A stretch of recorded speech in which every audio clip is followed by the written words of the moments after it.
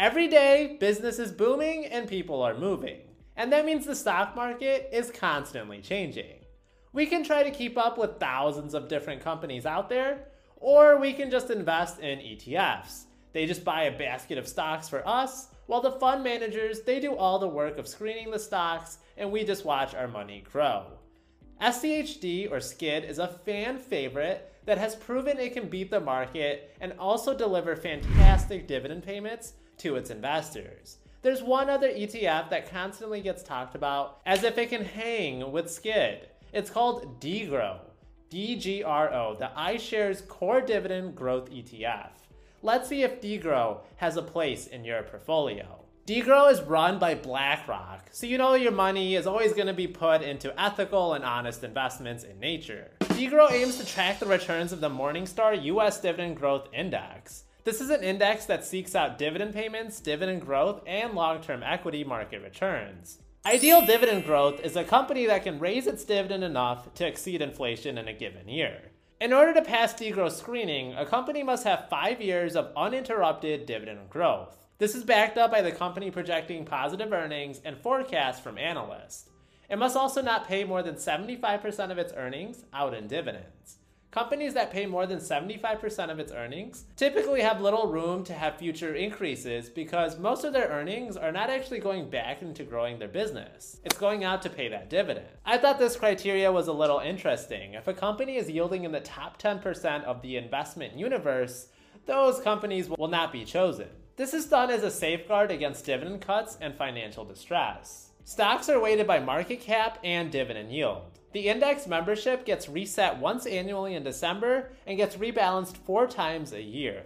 These are all good criteria any good investor would look at when analyzing and researching stocks on their own. It's pretty amazing we can have the fund do all the work of screening out stocks that no longer may be attractive. For example, we can see in this past year the companies Intel and 3M were removed from the index. Both of these companies have struggled mightily in the past and now have an extremely high dividend yield. That's actually the reason they were removed from the index. That's extra time the ETF is saving for you by screening out stocks, and you get to spend that time doing whatever you want to do. And it's also taking the emotion out of investing and focusing just on the facts, which is probably one of the hardest parts about investing. How many of you are still bag holding onto your 3M or Intel shares, saying this will be the year management finally turns it around? It's not an actively managed fund, it just follows an index, but it's a way to really automate investing. The fund has 447 holdings. Again, the weight is going to be swayed by how big in market cap the company is and how much in total dollars the company pays out in dividends. The top 10 is dominated by large cap companies like ExxonMobil, Apple, Microsoft, JP Morgan Chase, Johnson & Johnson. These are all really large blue chip companies that also pay out a lot annually in dividends. Hence why their weight is all well over 2%, but a smaller market cap company like the Social Justice Warriors Group, which only has a $2 billion market cap, has a super small weight. Holding the fund means an investor is getting a fantastic basket of stocks and well diversified in their holdings. We can see DGRO gives exposure to the main sectors, which include healthcare, financials, and IT, all around 18% apiece. The other sectors are a little bit smaller, but still getting some ownership in almost all of the sectors. Now, one notable sector that is missing is real estate, which is a This episode is brought to you by Shopify. Whether you're selling a little or a lot, Shopify helps you do your thing, however you cha-ching. From the launch your online shop stage, all the way to the we just hit 1 million orders stage. No matter what stage you're in, Shopify's there to help you grow. Sign up for a $1 per month trial period at shopify.com/special offer, all lowercase. That's shopify.com/special offer. shame because there's so many good real estate companies out there that pay so much in dividends, but I think I know the reason why they're not investing in them. You see, just like BlackRock Science Technology, BST, another BlackRock product, DGRO has never paid a capital gains distribution. That means all of its dividends ever have been qualified dividends. Real estate investment trusts don't get qualified dividend treatment, hence that's why they're not included. It's pretty impressive how BlackRock keeps up this impressive tax efficiency streak across its ETFs. How they do this, I'm not sure, but if they sold their soul to the devil, I wouldn't be the least amount surprised. DeGrow has a starting yield of just 2.2%, but remember, this is an ETF that is going after dividend growth, so it really has the long-term investor in mind. Over the years, we can see DeGrow has raised their distributions, going from 65 cents in 2014 to $1.17 in 2022. DeGrow does all this work for us for a ridiculously low expense ratio of just 8 basis points, which is only $8 for every $10,000 invested. $8 is not a lot of money to pay when all the research, buying, and selling is done for us. DeGrow's total assets under management has absolutely exploded in the last couple of years. It went from just $3 billion in 2018 all the way to $24 billion at the time of this recording. This means more and more people are trusting DeGrow to not only handle their money, but also to grow that wealth.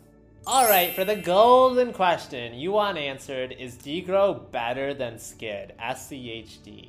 Well, I can tell you since June of 2014, DeGrow has actually slightly lagged behind SCHD, 11.27% versus 11.92%. However, both have slightly outpaced the S&P 500 return of 11.13%.